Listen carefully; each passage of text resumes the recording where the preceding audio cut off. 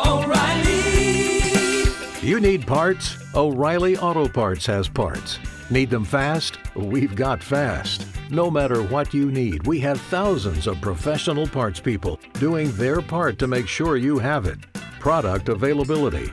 Just one part that makes O'Reilly stand apart. The professional parts people. O'Reilly Auto Parts.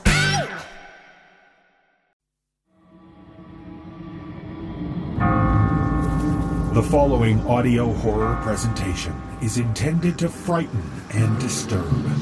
Join us on this dark and unsettling journey at your own risk. Because behind these doors, there will be no sleep.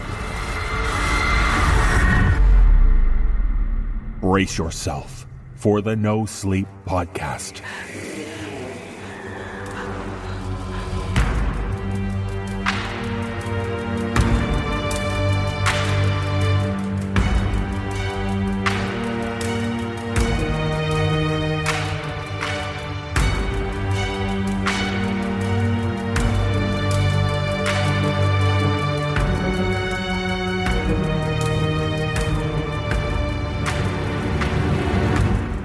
It's the No Sleep Podcast. I'm David Cummings. Thanks for joining us. On the show this week, we have 5 tales about classified confessions, lethal lumber, and sinister spaces. It's my pleasure to introduce you to a new voice actor joining us. Armin Taylor can be heard on this week's second tale, and we're thrilled to have him with us. Originally hailing from Seattle, Washington, Armin now finds himself in Los Angeles, locked inside a small padded room, talking to himself in strange voices. Sounds familiar. These voices are very pleased to have made their way to the haunted world of No Sleep, where they get to play alongside other strange voices. So very true. As for Armin, well, he's still locked inside that small padded room, which is exactly where the voices want him to be.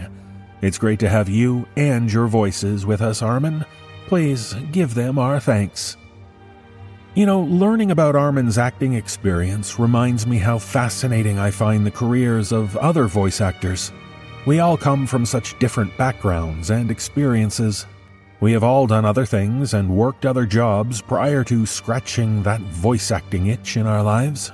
Even me, even though I had a connection to horror long before I had one to voice acting.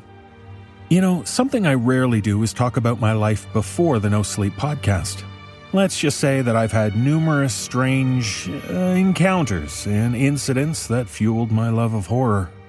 I won't go into them all today. This is just a little teaser for you. But something I've wanted to bring up on the show for a while is the time I spent working for a certain popular, classifieds website. Now, I'll confess, when I worked there, I was already well on my way to becoming the horror aficionado I am today, and my colleagues, and more importantly, my bosses, knew this.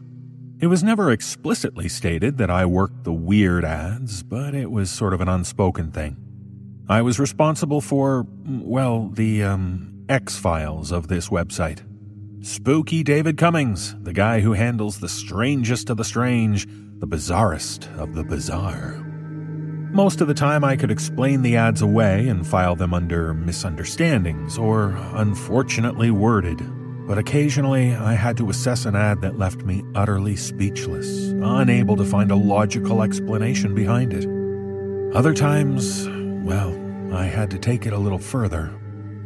My non-disclosure agreement with this company is up, and while I won't be naming them out of respect, I do have clearance to share a few of the more troubling ads I dealt with in my time working there, such as this one.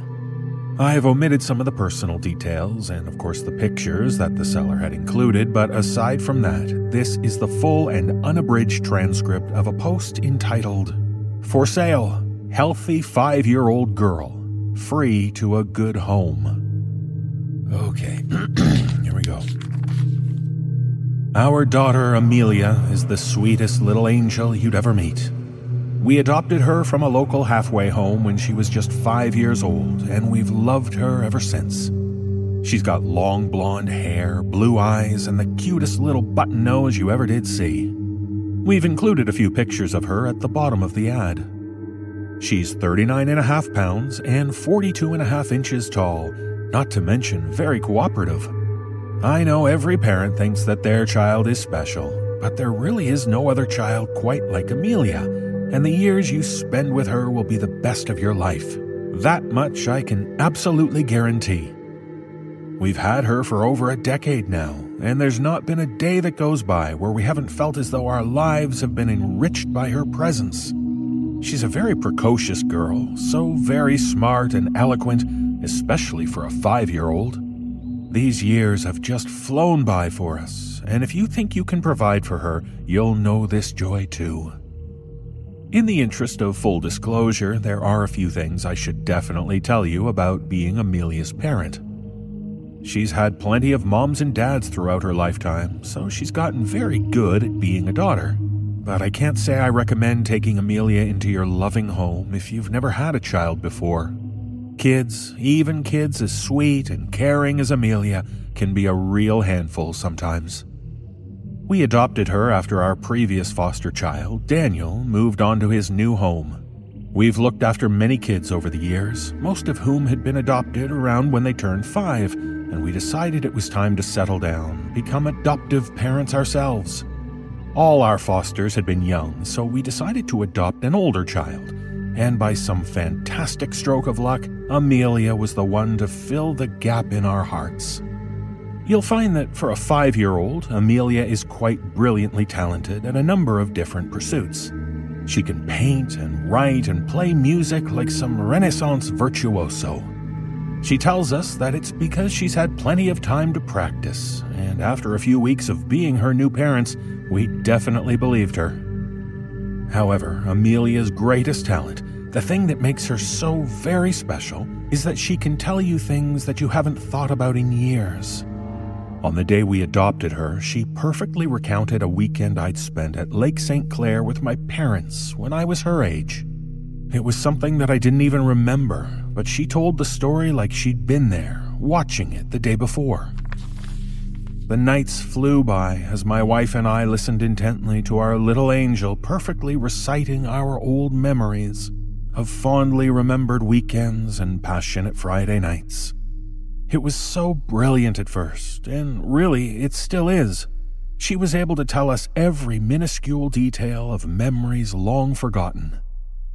Of course, more recently, I realized that we had the cause and effect all mixed up.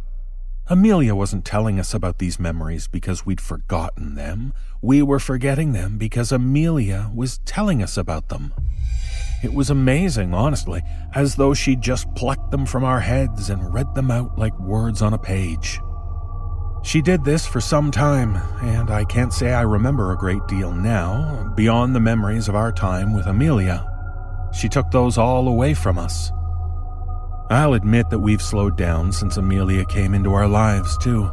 She was always so bubbly and energetic, always bouncing off the walls, but my wife and I started getting so tired. As the years marched on, we just seemed to shrink and wrinkle and creak, losing hair, our skin becoming baggy and liver-spotted, our joints developing advanced arthritis. We looked more like we're 80 than 30. But Amelia, she always stayed the same.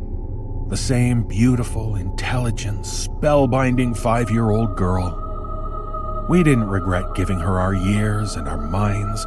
On some subconscious level, we knew she'd use them better than we ever would have, even if she never grows up.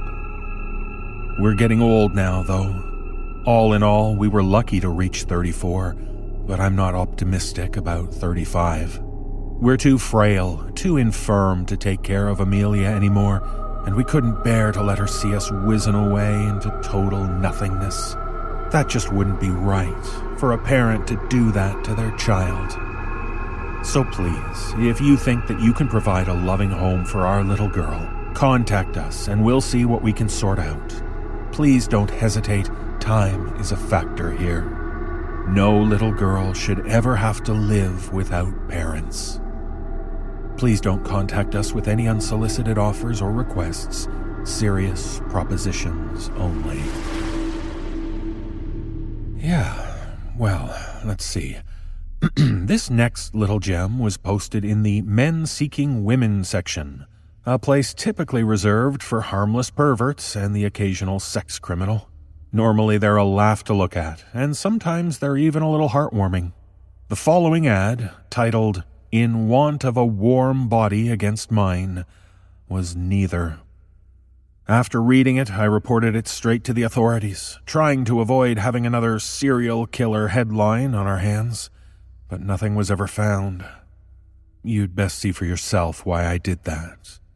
Once again, contact details have been redacted. The world is a lonely place, full of lonely people. I take the bus most days, and when I look around, I only see gray, vacant faces looking back at me, wishing to be anonymous, unseen. We're isolated, pushed into cubicles like sad little pills in an elderly woman's Monday to Sunday medication box. Divided. We're all screaming for help in silent voices, speaking different languages, spouting desperate gibberish like we stand around the ruins of the Tower of Babel, praying that one day someone will understand us. I'm so sick of being being me, experiencing the dull ache of being alone, eating me like cancer eats children. What I'm looking for is a woman who's willing to take a chance on becoming us, in a way most people are far too brainwashed to even consider. Have you heard of Janus, the two-faced Roman god? Unity and duality. Have you heard of the Greek legend that we were all once beings with 4 legs, 4 arms, 2 heads and 2 hearts, fused together by nature and birth? That those spiteful ones up on Mount Olympus, they feared our power and so split us all in twain, condemned us to search the world for our other half so we can hold each other close and pretend we're one again like the days before. What I'm suggesting here is very simple. We stop pretending. The technology has always been there, just none have been brave enough to use it.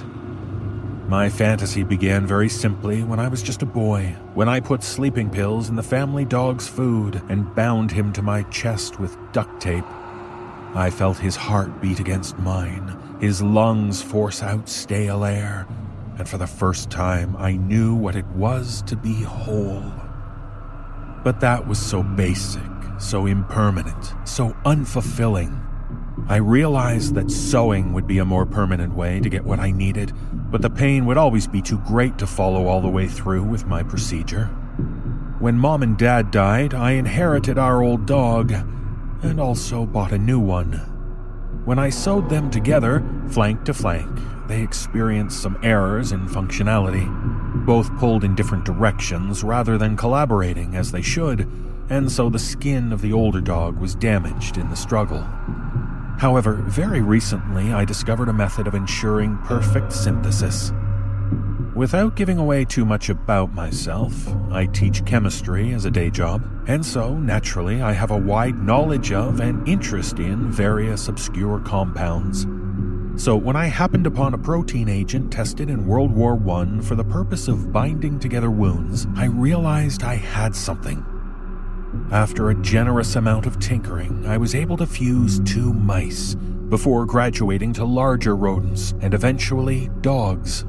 If the animals are properly sedated and the chemical is applied topically on the 2 connecting surfaces of the subjects, then synthesis begins occurring properly within a couple of hours. Eventually, and with continuing doses of chemicals designed to induce a more euphoric effect, the animals are indelibly combined into a greater, happier being. Of course, being a man of science, I know that the results of animal experiments can't necessarily be generalized to humans, so I took things a step further. 2 lovebirds in my class have been experiencing the fusion process in a secure room of my home for the last few weeks, along with the same doses of sedatives and euphoria-inducing chemical cocktails. Both are still alive and healthy, if not technically responsive to outside stimuli. Their joy is more in their inward connection with one another anyway. This, my potential lady love, is where you come in. Having now perfected the procedure, I long to go back to the halcyon days of before our ancestors ever invoked the wrath of the gods. As I said before, this world is such a lonely and terrible place, but I feel as though if I can just connect with someone, physically, emotionally, spiritually, I can finally find some kind of peace. Of course, I'd prefer that you be willing, but it isn't mandatory, so choose fast. As sad as they seem, there are women on my commute whose beauty captures my imagination, should I not get a response on here in time. I can scarcely conceive how beautiful we'd look as one being, but I'm sure I'll soon find out. Please don't contact us with any unsolicited offers or requests. Yeah. Well, I'll admit, after the ads about the mysterious child and that last guy's peculiar experiments, the job started to become less fun and more, genuinely unsettling. The site was location regulated, so none of the ads were posted ridiculously far away from one another. But the locations provided in the 2 prior posts were no more than 30 miles apart. I'm no conspiracy theorist, but I felt like there had to be some kind of hidden pattern to these weird, inexplicable advertisements. The post I'll share with you now, with the comparatively innocuous title of Shared Living Environment, New Housemate Wanted, is no exception. It happened within a 30-mile radius of both of the previous ads. Though, once again, the phenomenon presented here appears to be entirely different. This one was posted in the Rooms Shared section, an easy way for would-be landlords to rope in some new tenants. While I initially found no clear reason to delete this ad, as zany as it was, it didn't necessarily breach any of our content policies. I received a stern email from one of my supervisors advising me to do so. I'll let you decide why that may have been. All potentially identifying information has been omitted or changed.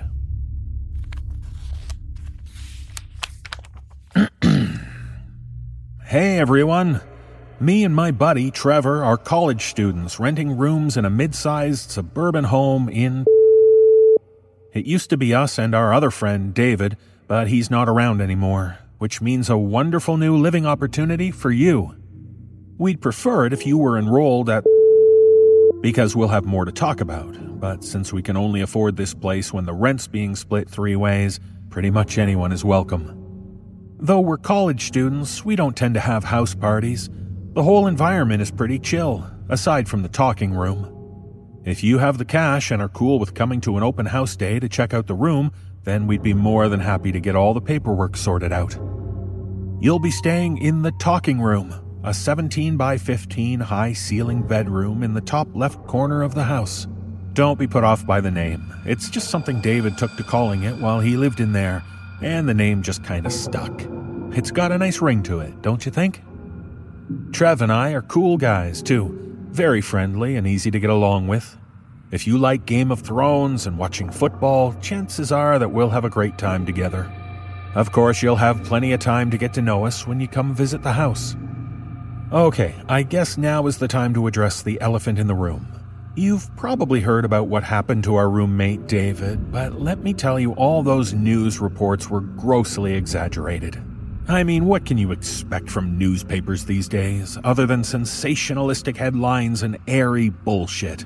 It's how they sell copies in the internet age. People find it hard to get past the whole number 8 cannibal thing. It's true that David's tragic breakdown happened on a number 8 bus, but all he did was bite. He never actually ate any of the poor guys sitting next to him, and it wasn't a knife that he put in the guy's eye either. It was a screwdriver. Oh, the papers can throw around maniac and tweaker all they like, but the reality is that David was a nice guy who never ever took meth or any of that shit. He just got into an unfortunate situation. Not that I blame the cops for shooting him, though. When a man's out of control, he's out of control. Nothing like that is going to happen to you, though. It's just something that's better out of the way early on, so our friendship here isn't built on any pretense. Besides, David took up smoking. We told him that the talking room wouldn't like that it'd feel the need to hurt him for it, but he didn't listen. We both know that you're going to learn from his mistake if you choose to stay here. See, the talking room is mostly harmless and very spacious. It can tolerate posters, wall art, and the TV at any volume. It just can't abide smoking. The beauty of the talking room is that it's vocal. It gives you plenty of warning when you're doing something that it doesn't like. So far, we know it's mostly offended by smells rather than sights or sounds, so be sure to shower regularly. You don't want it to have a bad impression of you from the outset. David had learned to cope with living in the talking room, but he got too complacent, like someone keeping a tiger for a pet. He forgot that it's naturally a predator, and any moment that it's not fulfilling that purpose is a courtesy. I don't mean to sound all melodramatic here, but you need to know all this stuff if you want to move in with us. Trev and I wouldn't want you to end up like David for something as silly and minor as an annoying habit. When you move into the talking room, you'll start to hear a little whisper in your head, like when you're wearing in-ear headphones. It's important to note that you're not going crazy. It happens to everyone in the talking room. And eventually you'll just tune it out and it'll become white noise like everything else. Sometimes it'll vie for attention, speaking loudly and coherently. And sometimes it can be a little immature, throwing mean personal insults, imitating the voices of loved ones, and dredging up nasty shit from the past. But you'll learn to ignore that too. It's really not much of a problem. Honestly, the only thing that you really need to remember, above all else, is to not open the closet door. The talking room will tell you to do it a lot, and boy can it be persuasive. But you've got to trust us when we tell you that you should stay the hell away from that door. It's bad news, and whatever's behind it is even worse news. The only person who ever opened that door was David, and an hour afterwards, he decided to board a number 8 bus. All that aside, we'd really appreciate it if you'd consider living with us. We're cool guys in a cool house with great neighbors, and I guarantee we'll have many fun nights together. If you're in need of the kind of housing we're offering here, apply fast. Because if the talking room gets lonely, whatever's in the closet might try to open the door too. Please don't contact us with any unsolicited offers or requests. Weird. Well, look, I won't lie. The chap being called David unsettled me at the time. I remembered reading about that case in the paper, too. Some guy had just started eating another fella on the bus after stabbing him in the eye with a knife. Although, according to the ad, the details had been exaggerated. He didn't actually eat the other guy, just bite him a lot. I guess that makes it much better, huh? Anyway, there's one more I want to share with you. It was by far the most unsettling ad of my career there, and the one that caused me to quit, determined to pursue my dream of becoming a world-renowned celebrity lifestyle guru. Obviously, that didn't happen, and now I'm a podcast host, but it's always good to follow your dreams. Okay, this article was entitled, "I Need Someone to Kill My Baby. Prior Experience Not Required." It featured the text I'm presenting to you here, as well as some very grainy and poorly taken photographs of an infant child. It was posted in the strictly platonic section before I deleted it for potential causation of child endangerment and handed over all the details to the police. The outcome of the case was not what I expected. Here we go. My baby is not my own. Everyone says it looks like my own, but they don't understand. They've not carried it inside them for 9 months. I know when the damn thing is mine. Little Joseph, my real child, was snatched from the maternity ward and replaced with this monster. I've researched all the details quite extensively, and there are many different names for these usurping bastards, but the one I'm going to use is Changeling. My child has been replaced by a changeling. Still, imposter or not, it looks exactly like my darling little Joseph, and I just haven't got the heart to kill it myself. I know that before I can accept the reality of this situation, the changeling needs to be dead and burned. That's where you come in. I've been saving up for months now, and I'm willing to pay you $2,000 to do the job for me. I really don't care all that much about how you do it. Drown it in a bathtub, cut its little head off with scissors, throw the squealing little bastard into the furnace. I don't care. I just want it out of my life now, because I can't fucking handle it anymore. I don't want to see what you've done or know what you've done. I just want to know for certain that the monster is dead and that I can carry on with my life. You're probably thinking I'm some crazy bitch, that I'm the one who needs the help here, just like everyone else. But frankly, I don't give a fuck about what people think of me anymore.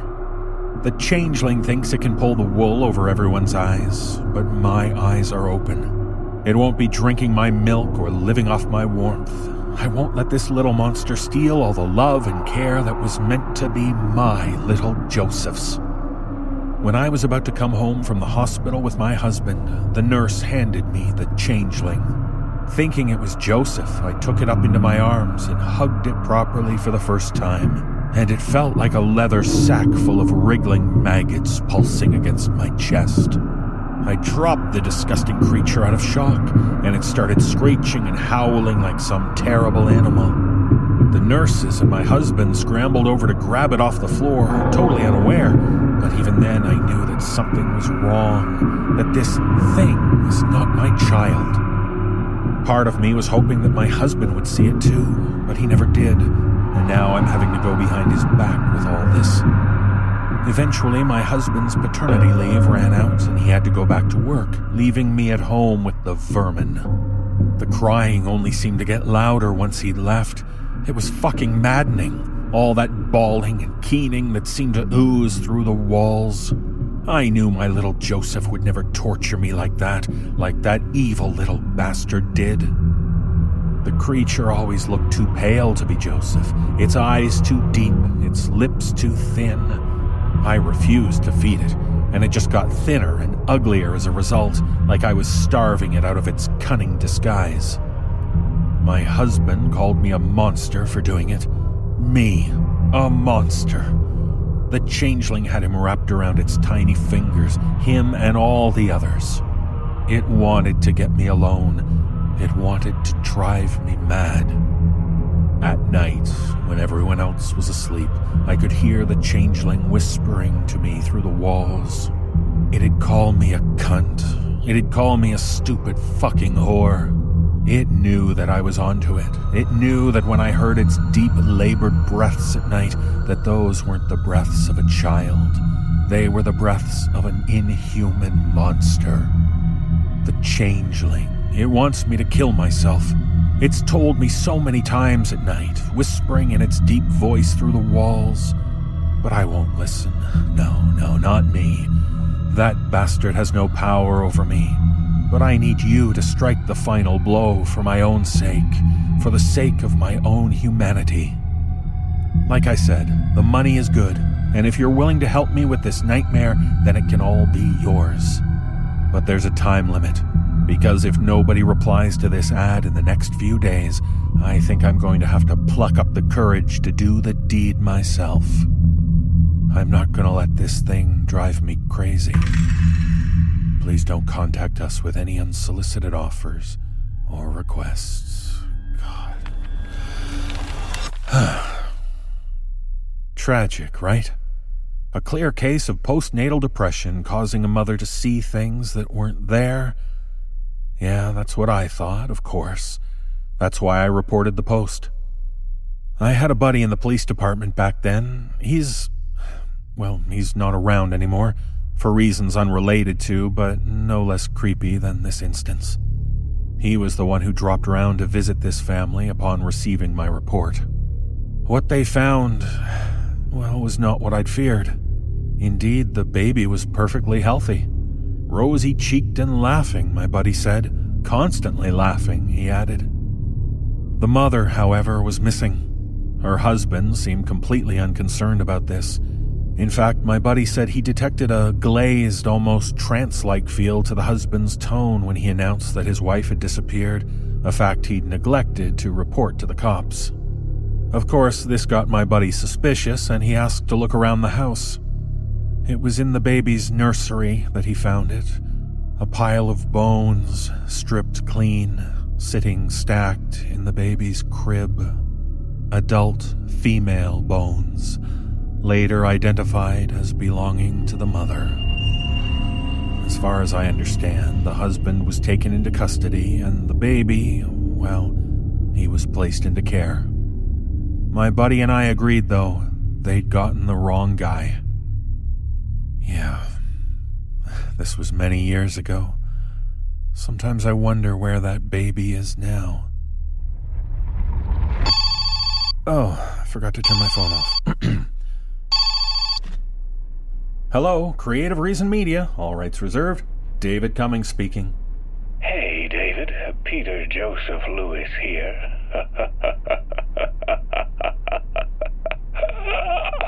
I just wanted to let you know I'm psyched for my role on today's show and ready to go. Oh, that's great, Peter. Thanks for letting me know.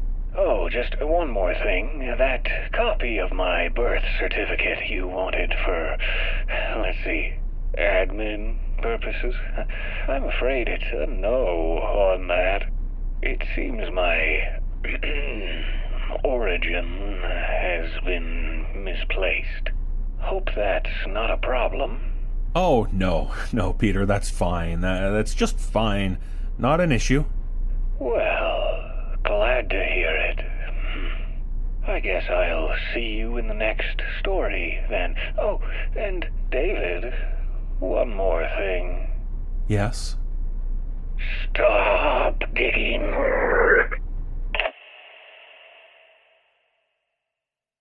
Well, I'll chalk that up to yet another very strange encounter with Mr. Lewis. And I guess I shared quite a bit there. Which reminds me, I need to thank author Henry Galley for reminding me about some of those strange experiences with the classifieds. It's almost like he got inside my head.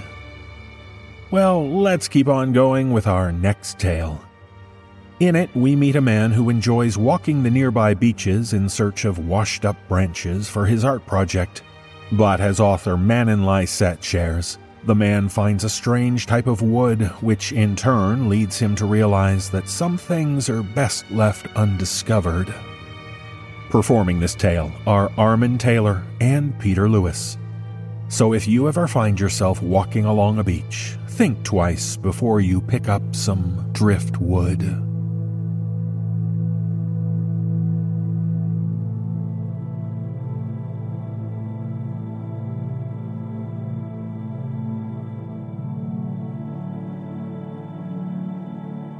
Art was never my passion. I came into it not because I wanted to express myself, but because I liked to tinker.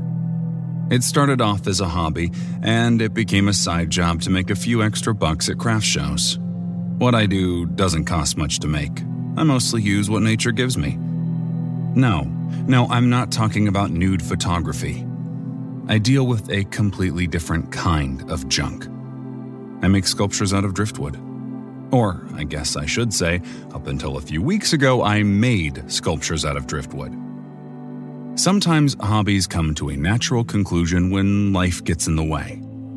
Other times, you find yourself standing on the beach almost pissing yourself with fear and you realize, you know what, maybe I'm just not cut out for this. In my case, it was the latter.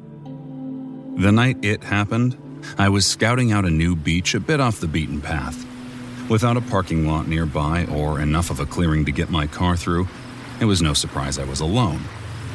Granted, most people don't go to the beach mid-November to begin with. Road or no road, I managed to get my four-wheeler and trailer through the brush and onto the sand. It was peaceful and quiet, with small waves gently lapping at the shore and the sun slowly descending towards the horizon. As far as driftwood goes, I'd hit the jackpot. I'd barely made it a third of the way down the beach and had already packed my trailer to the brim. The only problem was, in my enthusiasm to pile on as much wood as I could, I'd worn myself out. It was time to eat the meal I'd packed and then call it a night. I straddled my four-wheeler and drove farther down the beach in search of a nice spot to watch the sunset, parking near the biggest piece of driftwood I'd ever laid eyes on. It looked like the roots of an overturned tree split evenly into two distinct sections, both reaching to the sky. The halves were further split into smaller sections, each still looking strong enough to hold the weight of a child. Okay, touch your wrists together, tilt your hands back, and spread your fingers. That should give you a pretty good idea of what it looks like. The bark was clean and smooth, like it had been sandblasted to perfection. I knew I had to take it home with me. Even if it meant dumping everything in my trailer to make room for it, it'd be worth it. I'd use it to build my largest, most spectacular sculpture yet. My brain was already swimming with ideas. But first, my stomach reminded me with a loud growl, I needed food. I sat on one of the larger branches, using the structure as a hybrid of a picnic table and throne. The wood never budged, buckled, or crackled under my weight, solid as a goddamn rock. As I ate, I watched the ocean bathing in twilight and smiled to myself, thinking these were the kinds of sights people paid to see. Yet here I was, experiencing it all for free.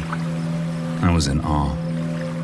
The sun thinned and spread into a shimmering line stretching across the horizon, blocked only by a single island a few thousand yards from shore. I swallowed my last bite and got back to work. The large piece of driftwood seemed well rooted into the sand, so I expected it to be a challenge to pull it out. This was a job for my heavy-duty work gloves, so I slipped them on before wrapping my fingers around two thick branches. I steadied myself, took a deep breath, and then yanked with all my might.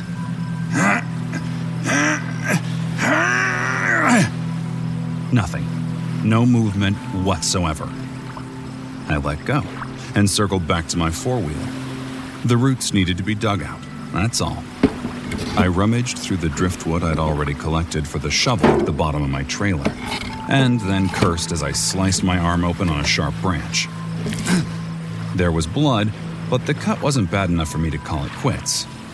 I did, however, wish I had gauze to keep sand from getting in. Every granule that trickled in stung like hell. I finally pried my shovel free and stomped back to the tree roots, taking all my frustrations out on the sand by violently scooping out shovelfuls like a dog digging up a bone. I expected to find the two halves of the roots converging into a trunk, but as I continued to dig, the space between them never diminished. A loud crack reverberated over the water, drawing my attention to the island in the near distance. The sound was followed by a few louder snaps as the silhouette of a tree came crashing down on shore and rolled into the depths, forming a large ripple that spread and merged with the ocean waves. Without a doubt, that island had provided much, if not all, of the driftwood I'd collected.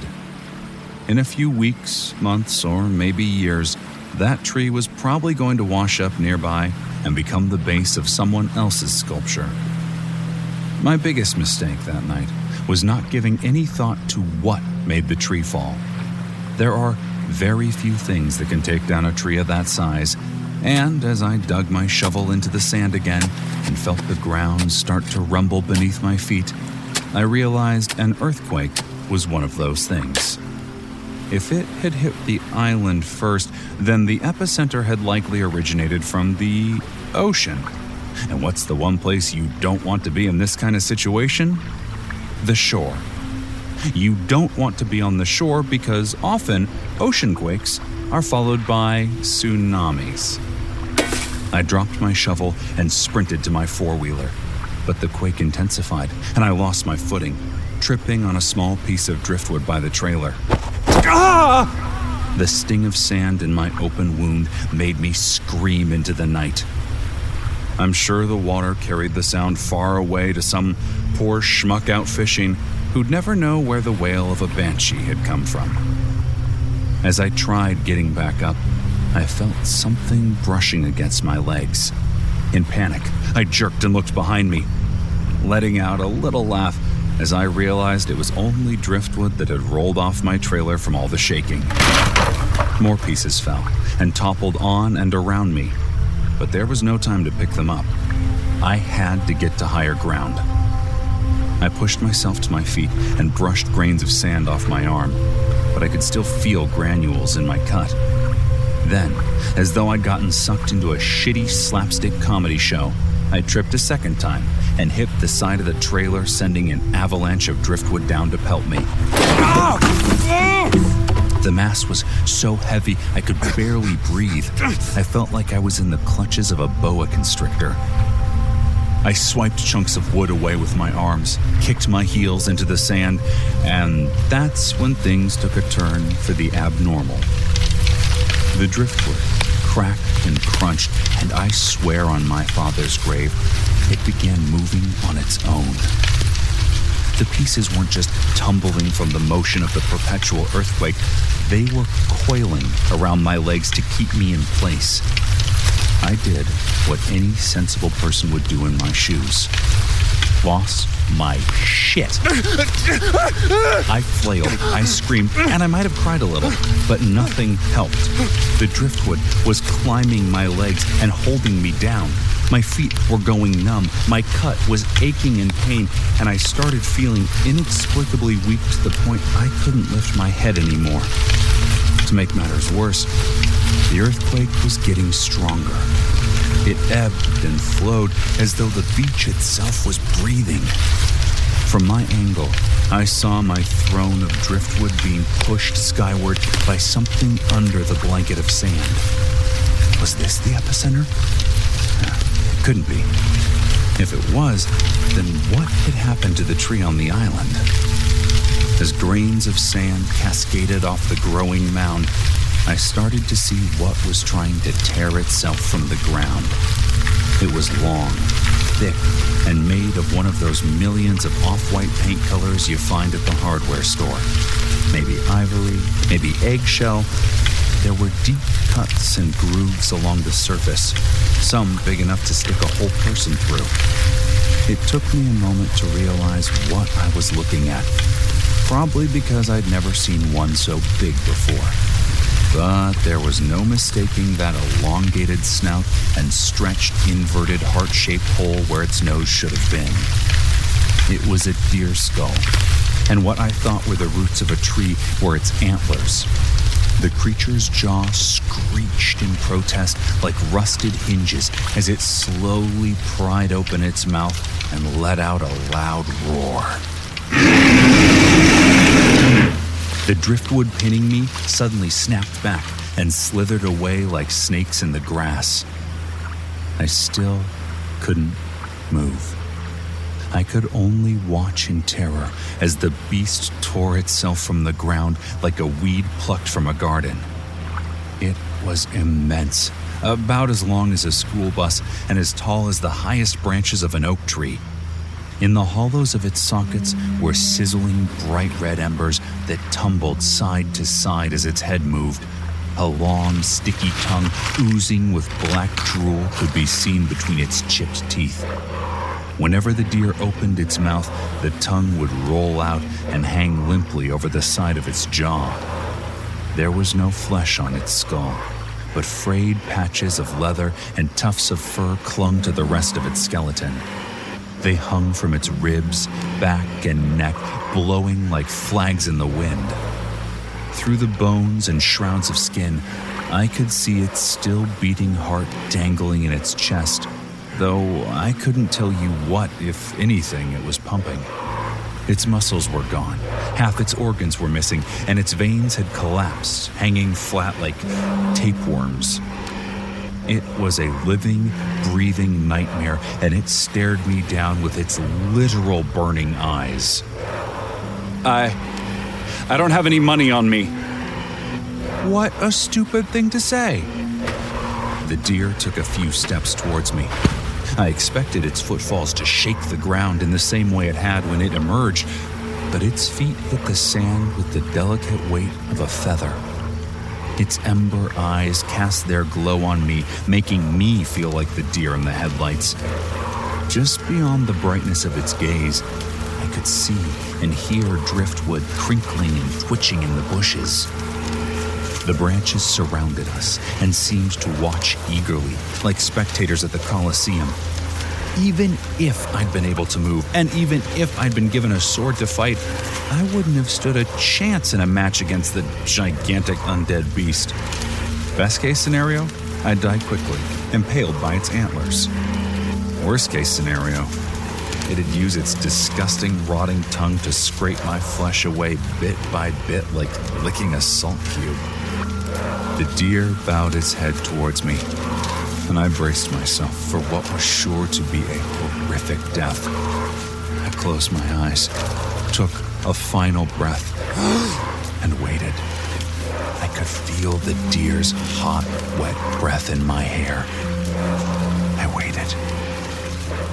He was sure taking his sweet-ass time. I waited. It was still just breathing on me. I waited. I couldn't hold my breath any longer. I gasped for air and opened my eyes, only to find its face inches from my own. Our eyes met. The embers in its eyes grew and cast away the world around me. I was standing in the forest. There was something odd about my body. I could tell everything was there, but it didn't feel like it was in the right order, like someone had forced mismatched puzzle pieces together. I was me, but I wasn't. I was something else, something not human. I had become the deer. I was parched. There was a pond up ahead, but something felt off about it. The trees around it looked dead. Their leaves had shriveled and turned brown, and their bark had broken off and lay scattered across the forest floor. My left ear twitched at the sound of a branch snapping under the weight of a squirrel. The branch and the squirrel came crashing to the ground. The squirrel survived the fall. It skittered to the water's edge, leaning in for a drink. I tried to scare it off, but it ignored my grunts. Something black and viscous slithered out of the water and wrapped itself around the squirrel. The rodent bucked and kicked for a few seconds, then went limp. I took a few steps back and watched as it decomposed before my very eyes, leaving nothing but a skeleton behind. The bones twitched and retreated into the forest. The dark tendril snapped towards me, and I quickly ran in the opposite direction. I could hear it slinking along the forest floor, trying to follow me, but I was fast and limber. I escaped across the sand bridge to the mainland. I was safe. For now. Time passed. I'm not sure how much time. The infection spread. When I craned my neck to look, I'd find the halo of withering trees around the pond had grown larger. One by one, the tree trunks eventually broke, sending a tidal wave of animals fleeing in fear. After a while, only birds were left to flee. Then even they disappeared. Something had to be done before it was too late. This was my land, and I was determined to protect it. I'd witnessed the destructive power of fire in the past. For every tree and bush turned to ash, a new, stronger life grew in its place. Fire killed, fire cleansed, and fire purified. Maybe I thought fire could end the plague also. I waited for a storm, for lightning to strike the match. One day, the blessed storm came. Lightning split the sky, setting my world alight. The bolt struck my island, struck one of the dead trees, which burst into flame. Quickly, willing the rain not to come and douse my newfound weapon, I tore a burning branch off a tree with my bare teeth. I galloped as fast as I could across the sand bridge, careful not to extinguish the flame. This was my only chance to save my domain. The darkness was waiting for me in its forest of bones and decay. It had gotten bigger since we'd last met. It had grown almost as tall as me, but that didn't matter. I had fire to fight it back. A creeping dread in my guts threatened to snuff out my courage, but I kicked off the ground regardless and tackled the darkness, huffing as we both fell. It coiled itself around me like a snake as I swung the burning branch into its sticky mass. There was no pain, just the overwhelming need to give up and give in.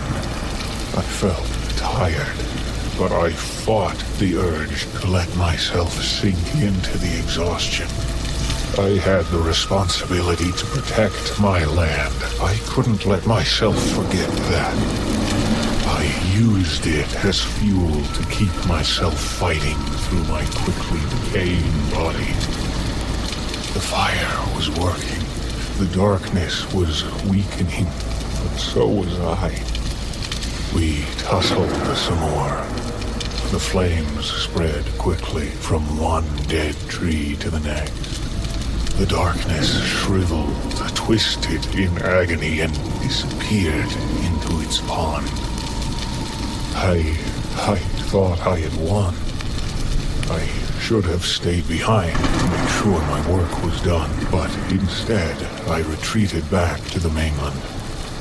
I didn't want to die surrounded by flames and bones. I wanted to die near my forest. I had faith the raging fire would take care of whatever was left of the darkness. Limping, I trotted down the sand bridge back to the mainland. I could feel wind blowing through the gaps in my body and fire gnawing at my flesh. I collapsed on the beach, feeling what was left of my life draining away. I looked back at the peninsula, and though I couldn't see the darkness through the sea of burning trees, I could feel its presence lingering in the shadows. I failed.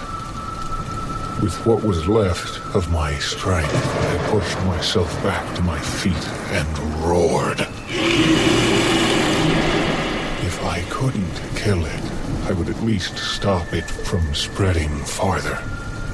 I reared back and stomped my hooves into the bridge. The sandy path collapsed into the ocean, turning the burning peninsula into a burning island. I surrendered myself to my fate. But death didn't come for me. I couldn't die. I'd become something else, more than just a guardian. I was now part of the darkness I'd fought. More me than it, but still it. Connected, like a peninsula to its mainland. When the fire died and the dust settled, a new forest grew on the island for the other me to feed off. I knew I couldn't stop the darkness, but I could and would keep living.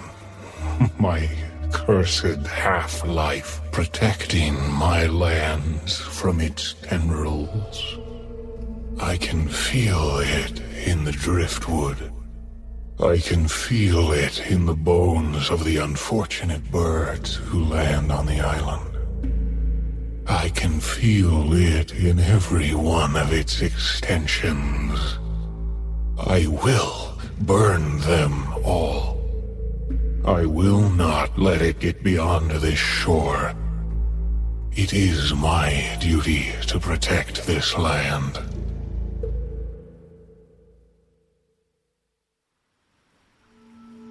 I blinked. Embers sizzled in front of my eyes. The images faded like distant memories as the deer pulled away. I was exhausted, but I could move again. I was already standing on 2 feet, though my legs were shaking. What the hell was that? I didn't expect an answer, nor did I get one. The deer quietly turned its head and looked at the island. I followed its fiery gaze. If I squinted just right, I think I could see something moving through the trees. A kind of darkness silhouetted against the starry night sky. It's weird. I'm not even sure whether I was seeing it or feeling it. I just knew it was there. The deer knelt in front of me. I was still put off by its appearance, but I felt safe. Safe enough not to flinch. What do you need? It jerked its head aside, showing me the burning eye rolling in its socket. Fire killed, fire cleansed, and fire purified. It wanted me to help burn the driftwood, I realized. The branches were still hiding outside the light, never too far nor too close. They were afraid of the deer, but not afraid enough to run. They wanted something. I'm bait, aren't I? The deer stood upright. I took that as a yes. I considered my options. Running to my four-wheeler was out of the question, as the deer stood between it and myself.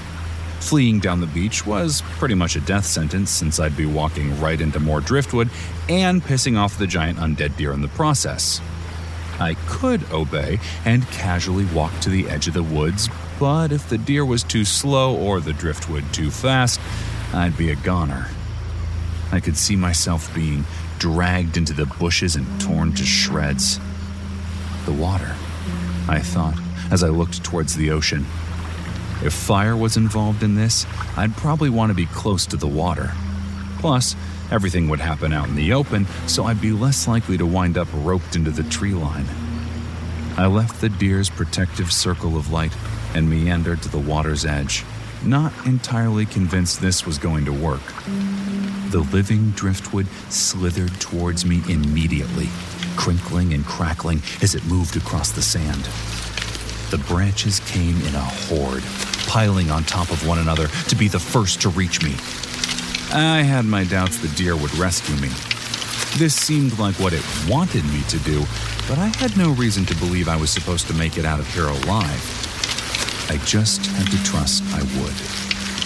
The driftwood closed in on me, but just as the quickest one was about to strike, I heard a growling hiss of fire. The branches shrieked as flames tore through them in an instant, leaving the demonic deer standing alone in the cinders, watching me. I turned around. Cool. I'm gonna go home. Its long, bony snout nudged my shoulder. What more was I supposed to do? I'd played my part, right? The skeletal creature jerked its head towards the island. Oh, hell no. I knew what the deer wanted without even being asked. It wanted to finish what it had started years ago.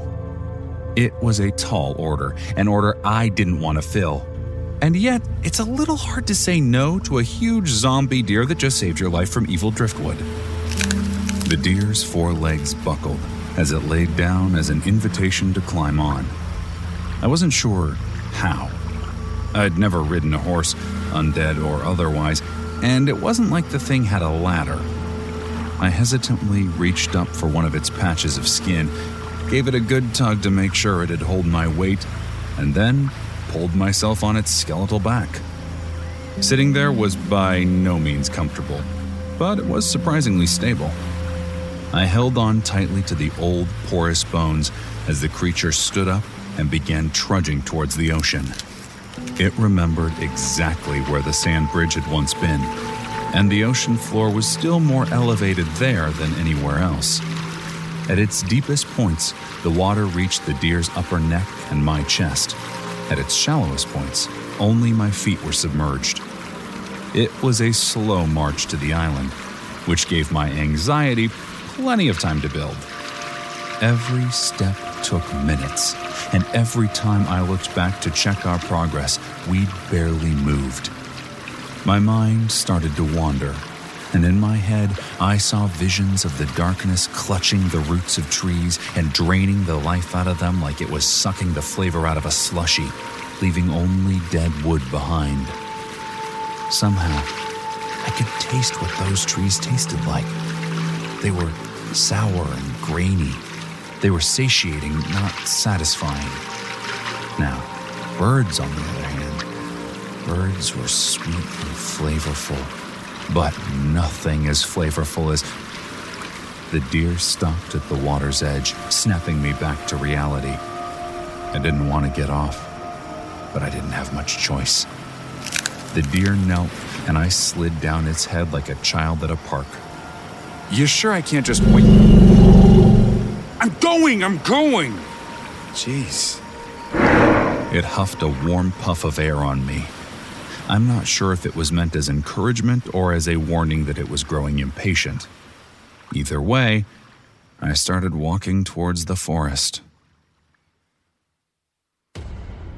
You know, for an island supposedly home to a life-sucking monster, the greenery looked fairly healthy near the water's edge.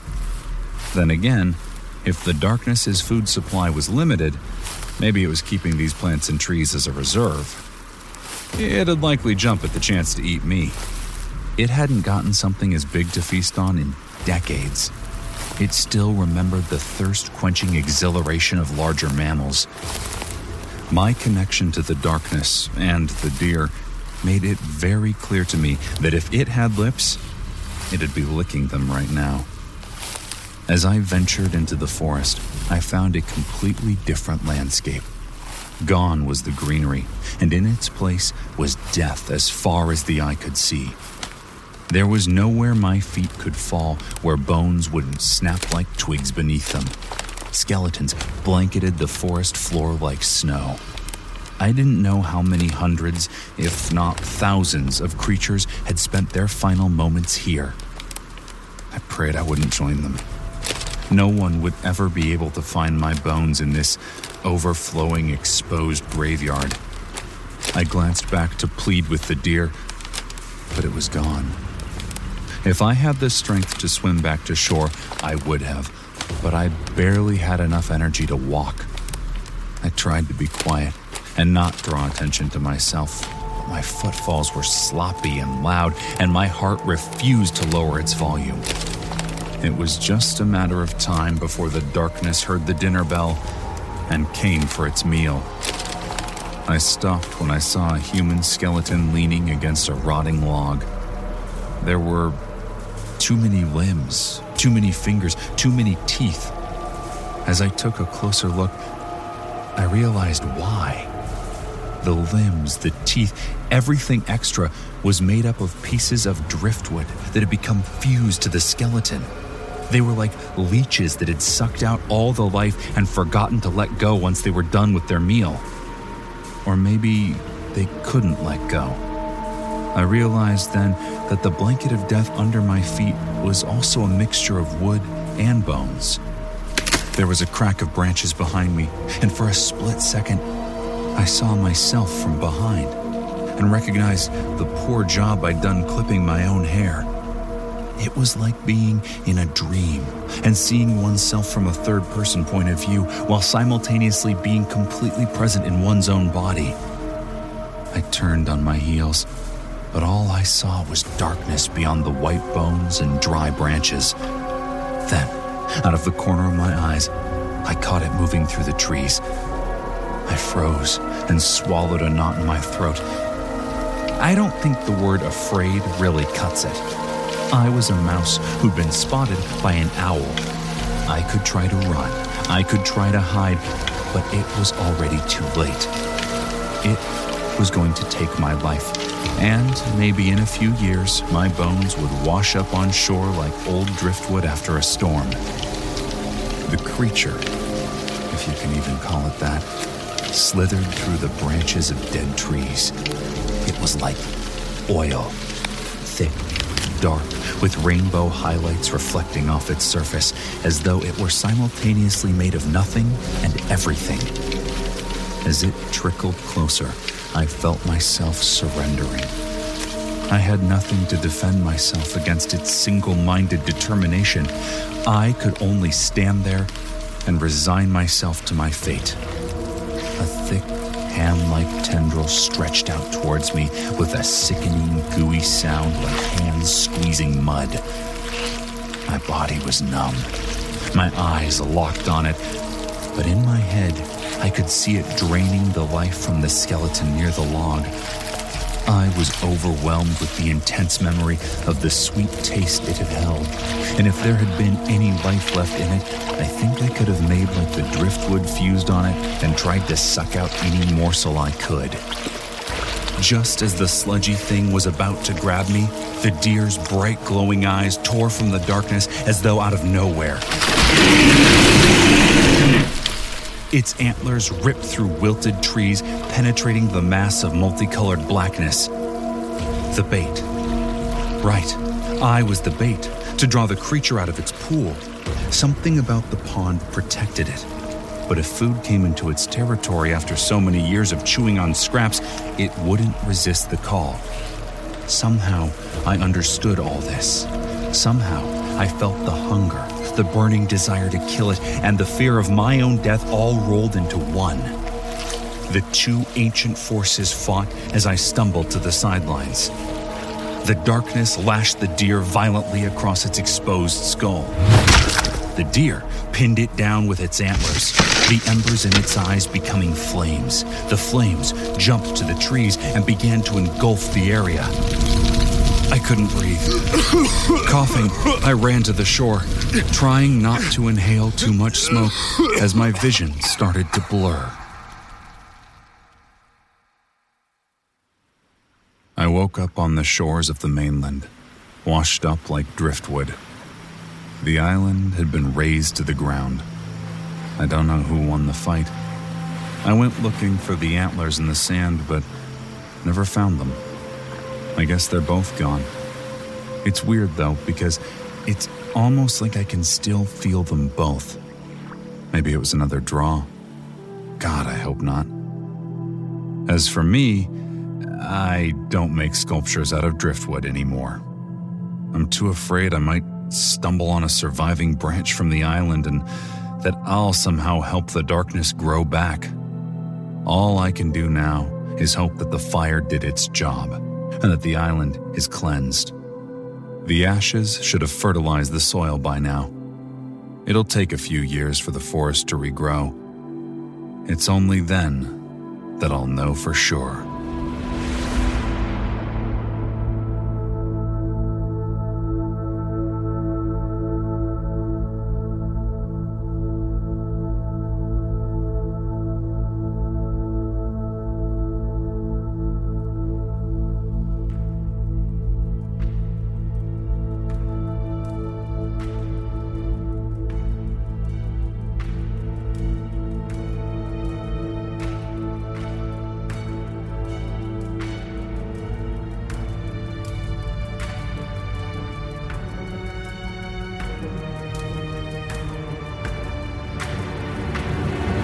It's time to rest on our dark journey.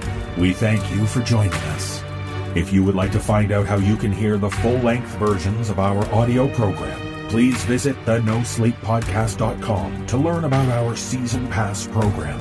25 episodes, each over 2 hours long, and 3 exclusive bonus episodes, all for only $19.99. On behalf of everyone at the No Sleep Podcast, we thank you for listening. Join us again next week when the journey resumes its descent into the sleepless night. This audio production is copyright 2017-2018 by Creative Reason Media, Inc., all rights reserved. The copyrights for each story are held by the respective authors. No duplication or reproduction of this audio program is permitted without the written consent of Creative Reason Media, Inc.